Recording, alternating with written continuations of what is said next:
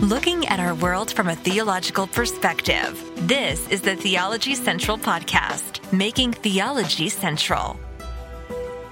Good morning, everyone. It is Tuesday, September the 12th, 2023. It is currently 11:04 a.m. Central Time, and I'm coming to you live from the Theology Central studio located right here in Abilene, Texas. Now, in front of me is the book God's No and God's Yes, The Proper Distinction Between Law and Gospel by C.F.W. Walther. And so that should indicate to you that we are going to continue our work on the proper distinction between law and gospel.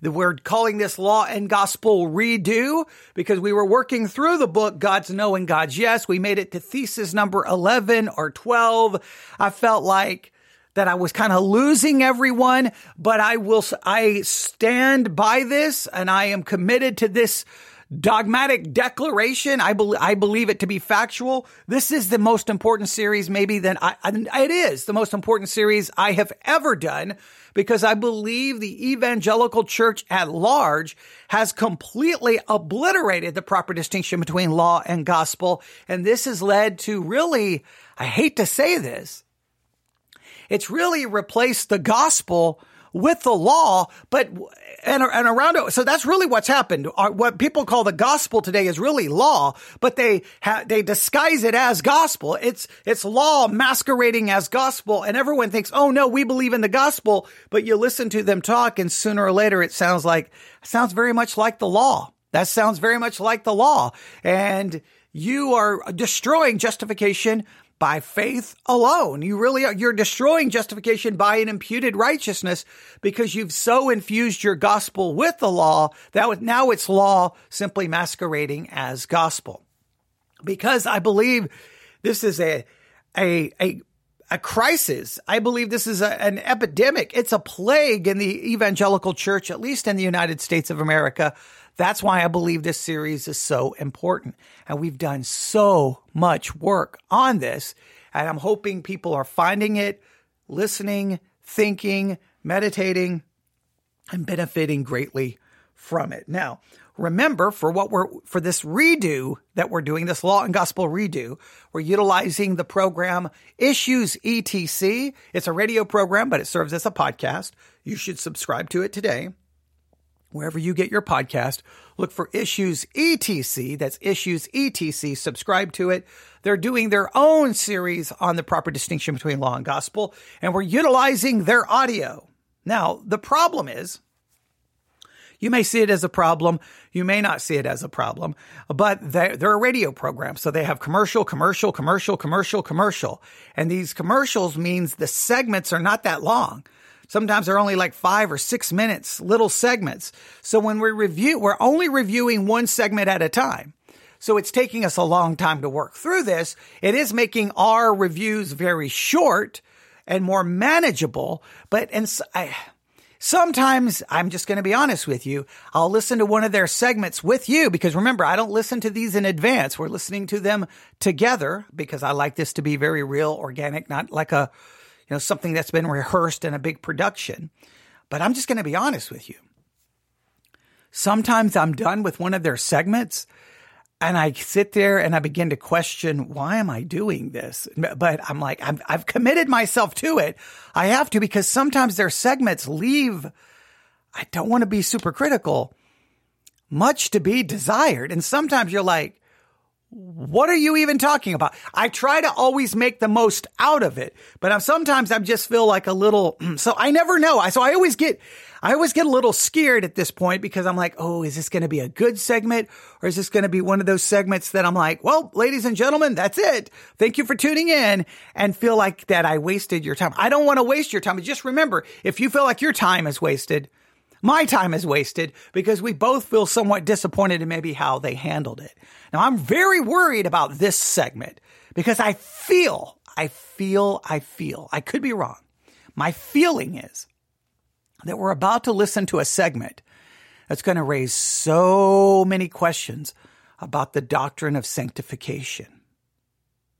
Now, if you've been paying close attention to this podcast, you know we're doing a series on dispensationalism.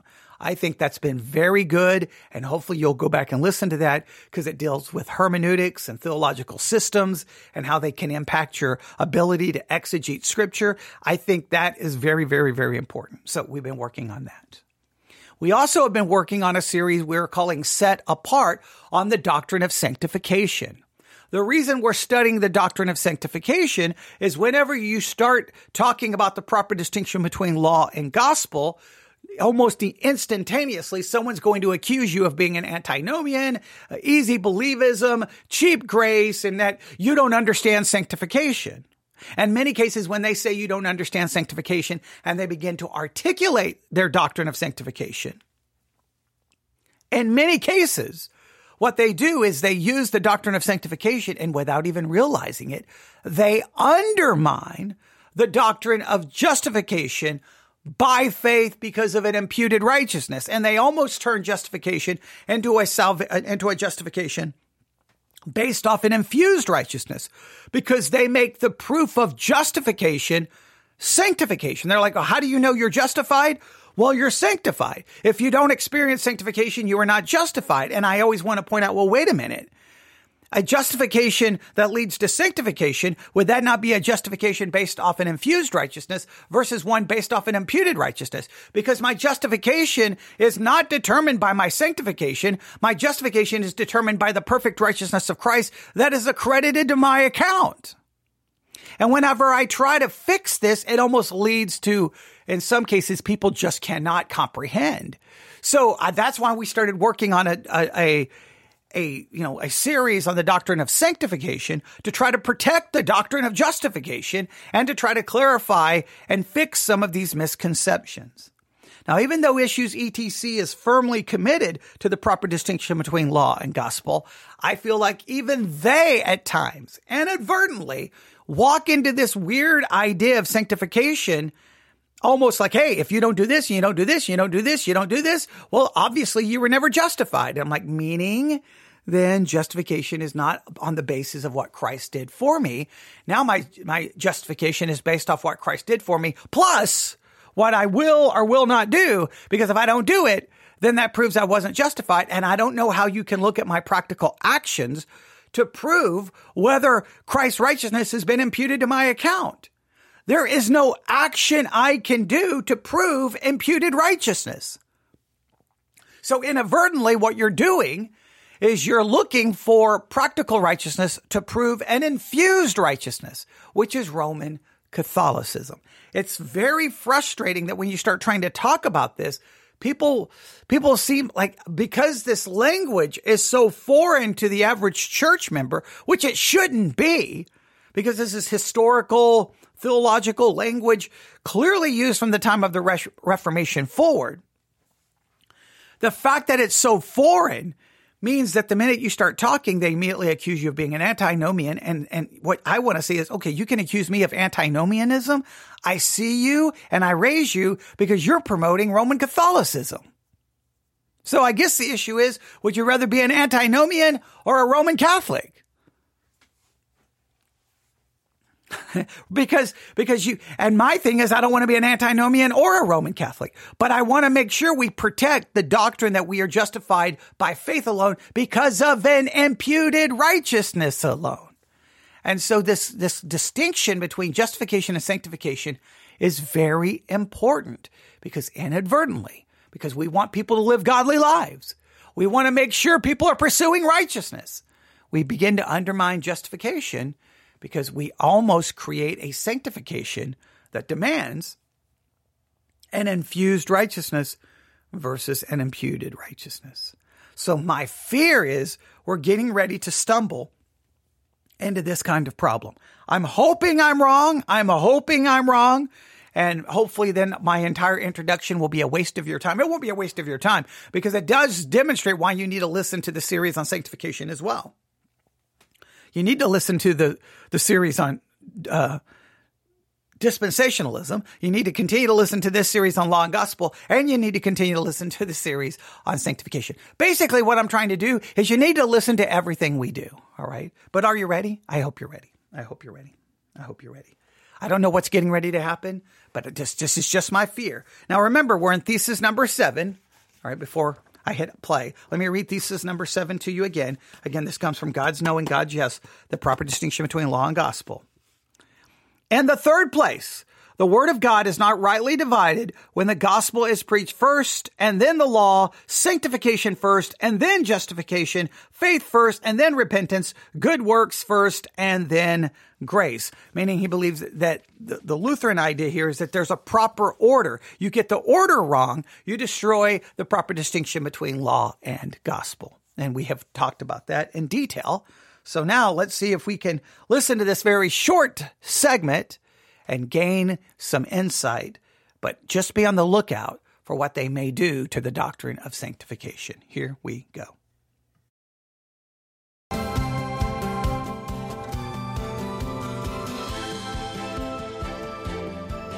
Welcome back. I'm Todd Wilkin. We're discussing the proper distinction between law and gospel, part 7 of our series on that subject with Pastor Will Whedon, author of the book Celebrating Saints, Thank, Praise, Serve, and Obey, and See My Savior's Hands. These books are published by Concordia Publishing House. Their phone number, 1-800-325-3040, or you can browse before you buy on the Talk On Demand archives page at issuesetc.org. What is this fourth perversion of the proper sequence that Walther wants to discuss? Well, he says the final perversion that he's going to treat occurs when good works get preached first and then grace. The subjects mentioned in these 4 types, he says, they're all analogous. They all correspond to each other. And he says, look, one type is as bad as any of the others. But the golden text, keeping this one straight, is Ephesians 2, verses 8 to 10, right? By grace you are saved through faith, and that not of yourselves, it is the gift of God, not of works, lest anyone should boast. For we are his workmanship, created in Christ Jesus for good works, which God prepared beforehand that we should walk in them.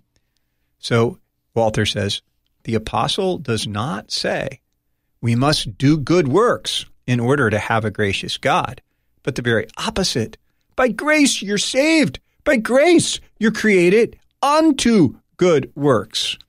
So that when you've received grace, God creates you anew, and in that new state, you got to do the good works.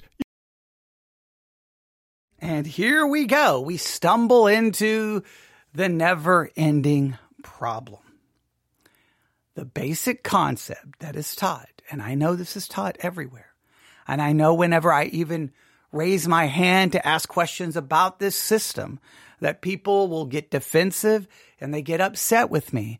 But I'm going to continue to challenge it, all right? And I challenge this based off the reality we all know exists, no matter how much we want to deny this reality.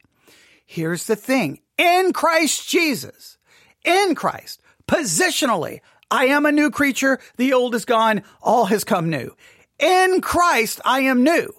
In practice, I am not new because I still maintain a sinful nature. I'm still a sinner because on one hand, Christians do this thing that no. Practically, you're a new creature. The old is gone. Everything is new. Well, if that is true, then everyone should be able to reach sinless perfection. Nobody can reach sinless perfection. Why can no one reach sinless perfection? Because we're not a new creature. And obviously the old isn't gone. We still have a sinful nature that prevents us from sinless perfection. Not only do we not get to sinless perfection, we don't even obey the basic commandments. Love the Lord thy God with all your heart, mind, body, and soul. You never do that. You never will do that. Love your neighbor as yourself. You will fall short of that continually. And here's the kicker. The Bible says, be holy as God is holy. You never have. You never will. You can't even get anywhere near that because these laws of God don't demand that you simply try. They demand perfection. You're never going to get there. Meaning you're in a perpetual state of sin, meaning you can't turn around and tell everyone, hey, you're a new creature, the old is gone, all is new, and now you will do these good things. I will argue even when you do these good things, if you take the good things you supposedly do and you're honest with them and lay them next to the law of God, even your good things are going to be proven to be nothing more than filthy rags because there's going to be something tainting them because there are good works done by a person who still has a sinful nature and still has a sinful heart. So clearly, you can't teach this idea almost as if the old is completely eradicated, because the old isn't. The best you can do is say when a person becomes a Christian, they now have, in a sense, two natures. They have a good one and they have the sinful one, the bad one. They have these two natures and they're at war inside a person.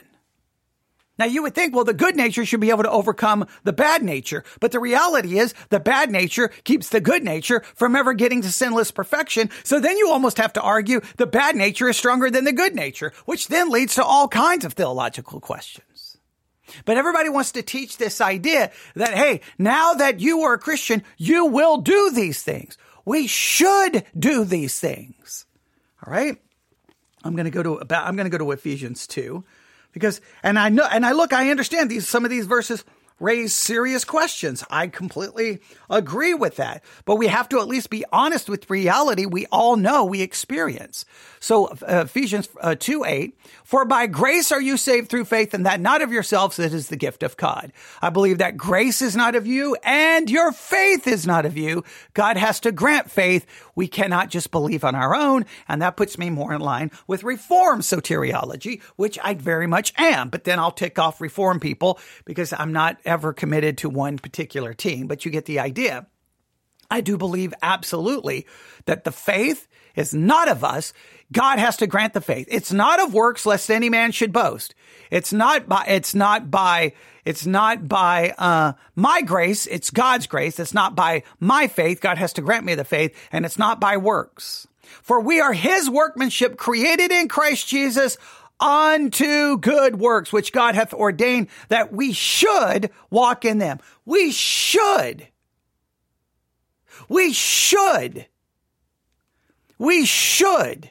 I completely agree. We should. Will we? Not anywhere close. Not anywhere close. And for everything you say, look at me, look at me, look at me, look at me. I'm going to say, yeah, really look at you and compare it to God's law. And you're going to see how you fall short, you fall short, you fall short. And here's my thing. Here's where I have problems with.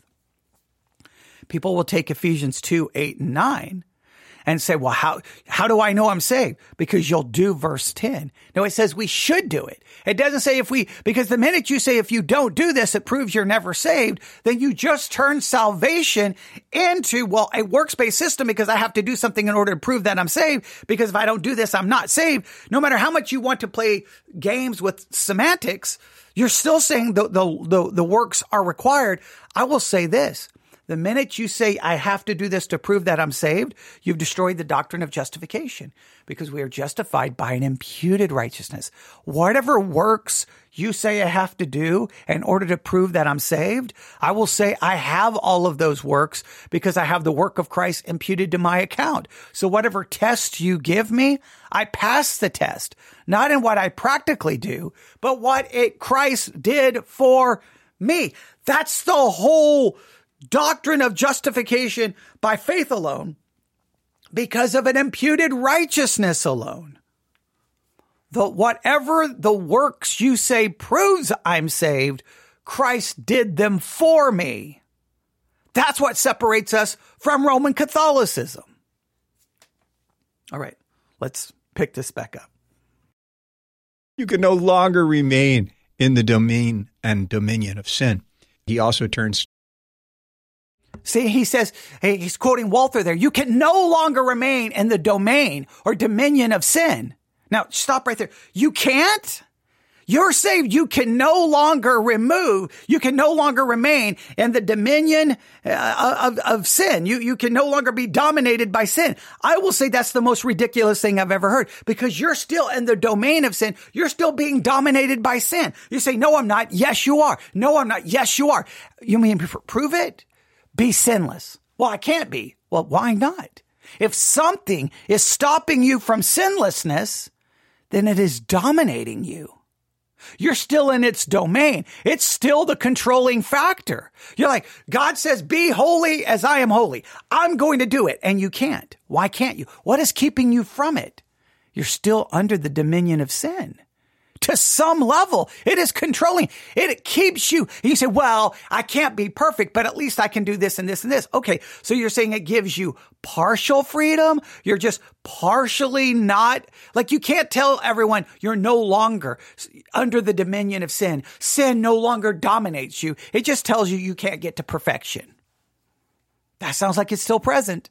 Still seems like it's a controlling element inside of you. In fact, it seems it has you on a leash and it won't you can only go so far. It may be a long leash, but it's going to still control you. You're still under its dominion. I say we are still under its dominion until glorification, when God removes this corrupt body and we no longer have a sinful nature. Now, practically, I'm still under the dominion of sin. Positionally, I'm absolutely set free. But churches constantly want to tell people that now you're free practically. Well, if I'm free, then I can be perfect. Well, you can't be perfect. Well, then I'm not free. You can't have it both ways. So what people want to say is because you're justified, then you're no longer under the dominion of sin practically. Well, that would mean my justification is not based off an imputed righteousness. My justification would have to be based off an infused righteousness, which then would manifest itself in practical ways. Well, we supposedly we're not Catholic. We reject the infused righteousness concept. We hold to an imputed righteousness, where I am not made righteous. I'm simply declared righteous because of the righteousness of Christ is accredited to my account. All right, let's continue. To the beautiful passage in Titus 2, it's usually read at Christmas time. For the grace of God that brings salvation has appeared to all men, teaching us that denying ungodliness and worldly lusts, we should live righteously, soberly, and godly in this present world.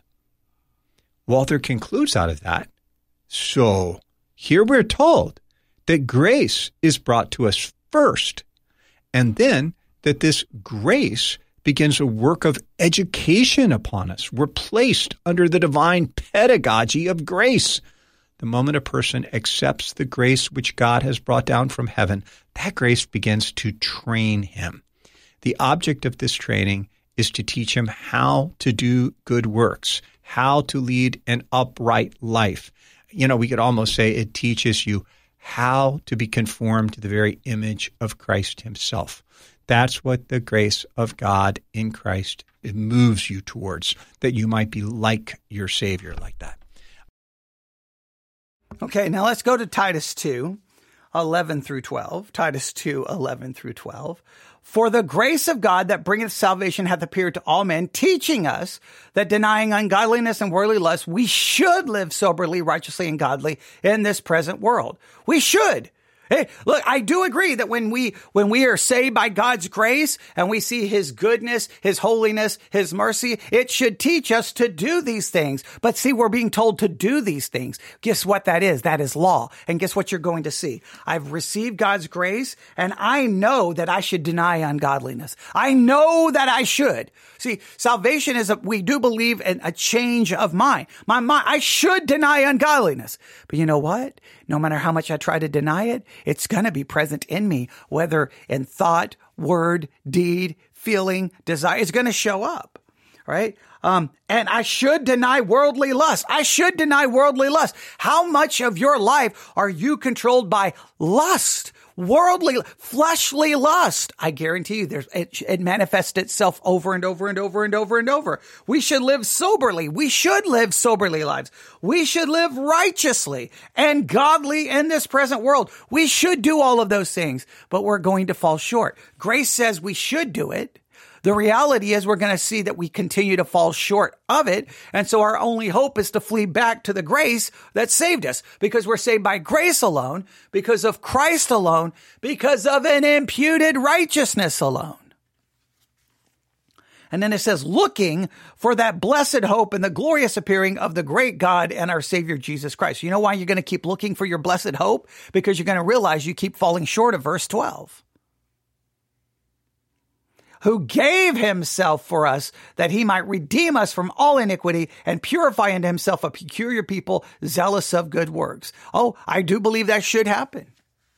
But in practice, we're going to fall short over and over and over again, which is going to have to drive us right back to God's grace. But that grace should then motivate you to pursue godliness and righteousness. You should.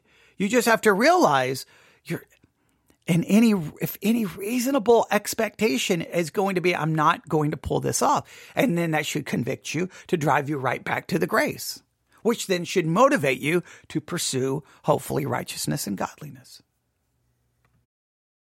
And Todd, I think this is just of enormous importance. Do you remember when we were young pups just out of the seminary, it was very, very popular to say that a sermon absolutely could not end with an exhortation to good works without thereby negating and failing the sermon, the preaching of the gospel itself. Everything that you've given in the preaching of the gospel, you've taken away by then mentioning good works. You remember that? Remember those days? I remember those years of the first 10 years of my ministry. Yeah, or maybe 20 years of my ministry, if I'm being honest. I firmly held to that principle that if you uttered one syllable of the law after the gospel was proclaimed, you just threw everyone back into despair and ruined everything. Right. And is it not clear from Walther's example here that he seems to think that the proclaiming of the exhortation to good works always has to come on the other side of the preaching of the gospel? It's not, for Walther, simply putting that under the category of law. It is putting it, as Dr. Nagel would say, there is a gospel's use of the law. And this is the gospel's use of the law, to grab hold of it with the third use of the law, encouraging and exhorting us to live our lives in conformity with what Christ has revealed to us, because we have been forgiven and made new in him.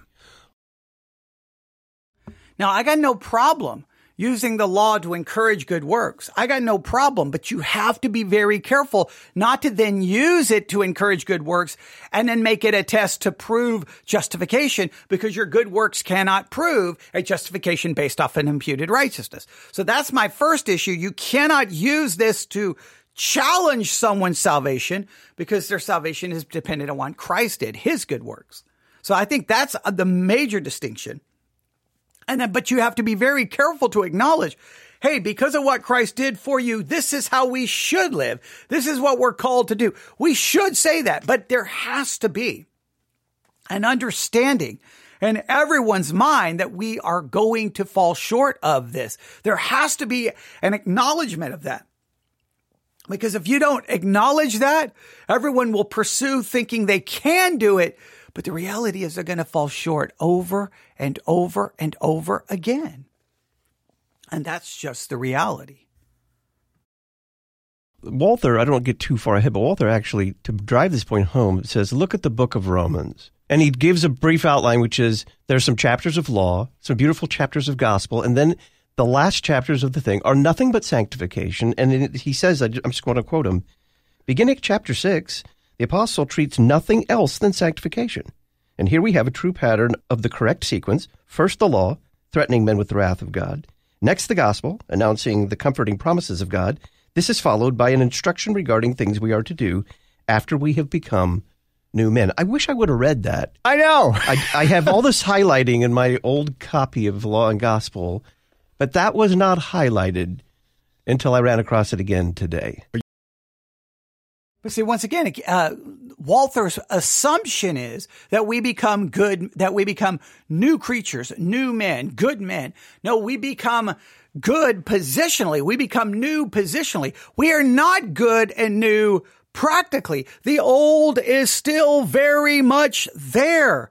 And the old has so much power that no one can be perfect and no one can keep the law perfectly. Right there should tell you, well, wait a minute.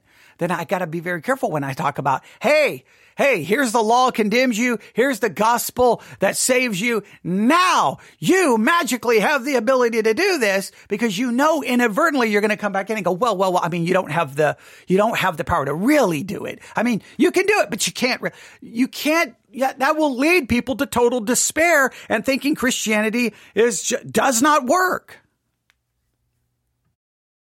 You know what? I didn't have it highlighted in mine either. I'm guilty too. Yeah.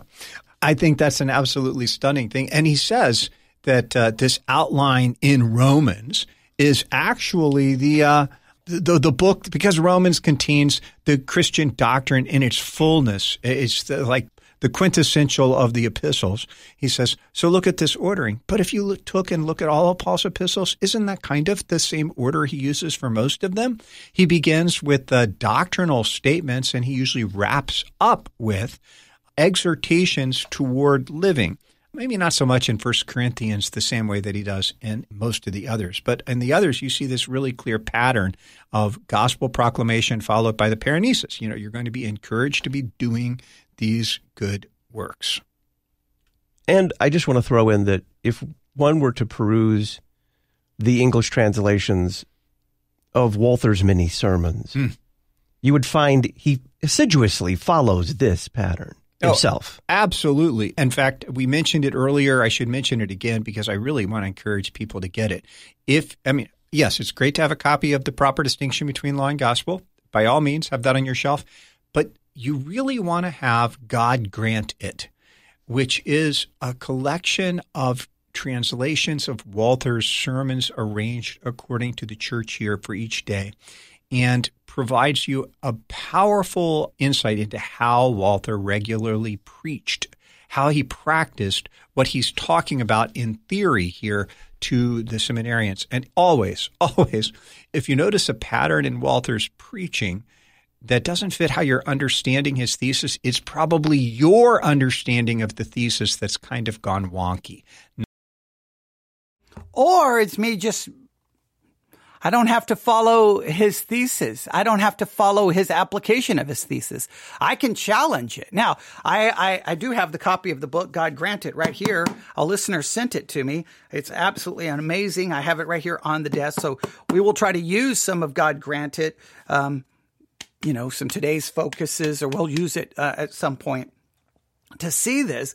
But the point is once you understand the proper distinction between law and gospel, this is where it gets me in trouble. I'm not bound by Walther. I'm not bound by any system.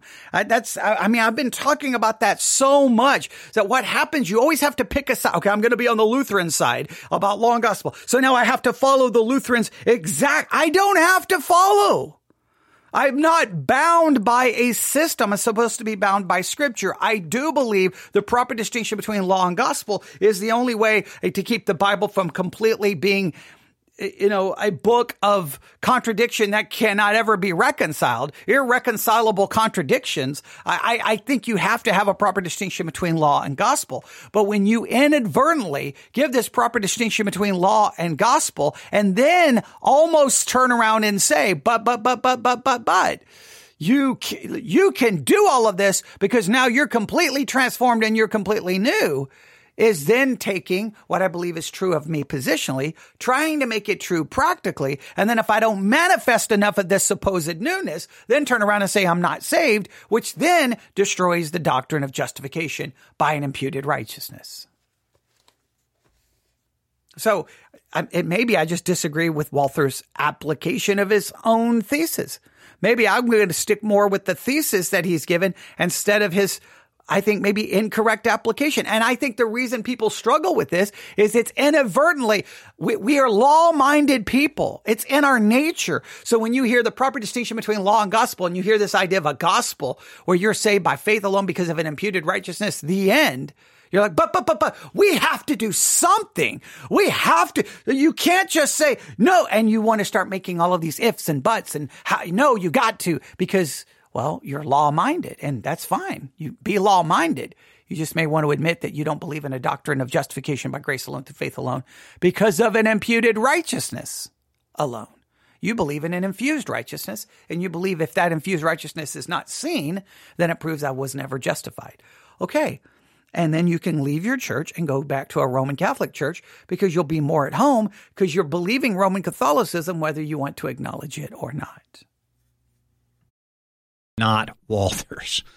So he's gotten us to this beautiful point where he just says, genuine sanctification, man, it's what follows justification. Genuine justification is that which comes after repentance. In that one sentence, he's linked together. So you're going to have the law that calls to repentance, the justifying gospel, and then the call to sanctification in the life of the Spirit on the power of that justifying gospel. And then he gets into what I think is one of the most amusing parts of this. Okay, before he gets to this amusing part, I do have that sentence here by Walther, and God's no and God's yes. That is genuine sanctification which follows upon justification. That is genuine justification which comes after repentance. Now, when you say genuine sanctification follows, when you say genuine sanctification follows justification, you see what happens here. You're going to say, oh, it's got to be a genuine sanctification. And this inadvertently happens. Without a genuine sanctification, then you did not have a genuine justification. Well, then how am I going to judge my genuine justification? Based off my genuine sanctification. How do I judge your general sanctification? By what you do and don't do. Guess what you've just inadvertently done? No matter how many games you want to play with the English language or any other language, you now just said, if I don't do, I'm not saved. So then my salvation becomes based off what I do and don't do. You say, no. We're just saying that if you're truly saved, you will do this. And you're also saying if I don't do that, I was never saved. Meaning I have to do it in order to be saved. And not only that, whatever you say sanctification, whatever you think genuine sanctification is and what it entails, guess what? Whatever you say sanctification demands, I will say was provided for me in Christ Jesus, who is my sanctification, according to 1 Corinthians 1, I think chapter 1, verse 30. He is my sanctification. So in Christ, not only am I justified, in Christ, I am perfectly sanctified. Now, should all of that positional reality, should all of that grace, should all of that mercy, should all of that lead me to a sense of overwhelming gratitude that I want to pursue godliness? It should. But in the pursuit of it, there has to be an acknowledgement of a reality. I cannot get to sinless perfection. I cannot even get close to it. And my pursuit will be met with a reality that I have a sinful nature and I'm going to fall short. So my hope is my justification. My pursuit is my sanctification, but I do not look for hope in sanctification. My hope is in justification. This entire lecture, he decides to pull up some sermon outlines that he says these are incorrect. And he says, I'm going to select crass examples. I wonder if that means these were actual sermons that he had turned into him for homiletics, that he had to critique. In those days, of course, it was very big that you had to outline your sermon. That was just part of regularly writing a sermon, was to outline it. So he starts digging into these. First subject, the way of salvation. It consists of 1, faith, 2, true repentance. He's like, that would make you a really good antinomian or a Herrnhuter. It would not make you a good Lutheran, because the proper order obviously is, if you're treating the way of salvation, you need to speak first about repentance and then about faith, and then maybe also about good works on the other side of that. If the subject is good works by themselves, he says, these are bad examples. We shall see wherein they consist, that they must be performed in faith. He says, in such an outline, you would state what good works are without having spoken about faith. A description of good works requires a statement that they're performed by believers. Otherwise, you would have to formulate your judgment on good works from the law. And that's wrong. And this is such a key point. For viewed in the light of the law, any good work even of a Christian, no matter how good it may appear to human beings, is damnable in the sight of God. Let me read. Oh, that is so good. And that is so important. Any good work, even performed by a believer, when looked at in light of God's law, is damnable. It will, because your good work will never measure up to the requirement of the law. That you cannot forget that. Now he's going to repeat it. Read it again. Viewed in the light of the law, any good work, even of a Christian, no matter how good it may appear, is damnable in the sight of God. I remember hearing our dear Dr. Nagel sort of paraphrase that with, what makes a good work a good work? The fact that God forgives it. That's what makes a good work a good work. Oh, wow, that is so good. What makes a good work is that God forgives it. What makes a good work, God forgives it. That tells you, that is code for even your good works are nothing more than filthy rags. My good works have to be forgiven because my good works are corrupted and my good works have sin mixed in. Your good works require forgiveness. Your good works require the blood of Christ. Your good works require the saving work of Jesus Christ. That's why you cannot look to your works for anything. They have to be forgiven. The works of Christ don't require forgiveness because they're perfect. So if you put the order that this is what they are and this is how they are to be done in faith, you've reversed it. You need to start out with, to be a good work has to be done by the faith which clings to the justification that's yours in Christ, because then even the imperfection and sin in your good work will be forgiven. And then you can talk about what they consist of in accordance with God's own commands. He takes a third subject. He says, so let's talk about prayer. You're going to preach about prayer. He says, 1, true prayer is based on the certainty of our being heard. And 2, true prayer consists in faith. He says, according to this outline, the first part of your sermon would be entirely wrong. He doesn't even elaborate anymore. He's just like, you see this? You don't start out with you and what you do and your certainty of being heard. You need to start out with why we should be confident in prayer at all. Lay the promises of God on the people concerning prayer. Then you can get to, because God's not a liar, you can be certain that your prayers are heard by him. He moves to a fifth subject, promises and threatenings in the Word of God. First, promises. Second, threatenings.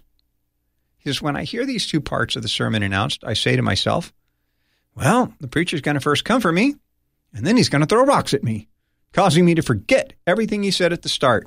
No, you must first come down on your hearers with the law, then bind up their wounds with the divine promises.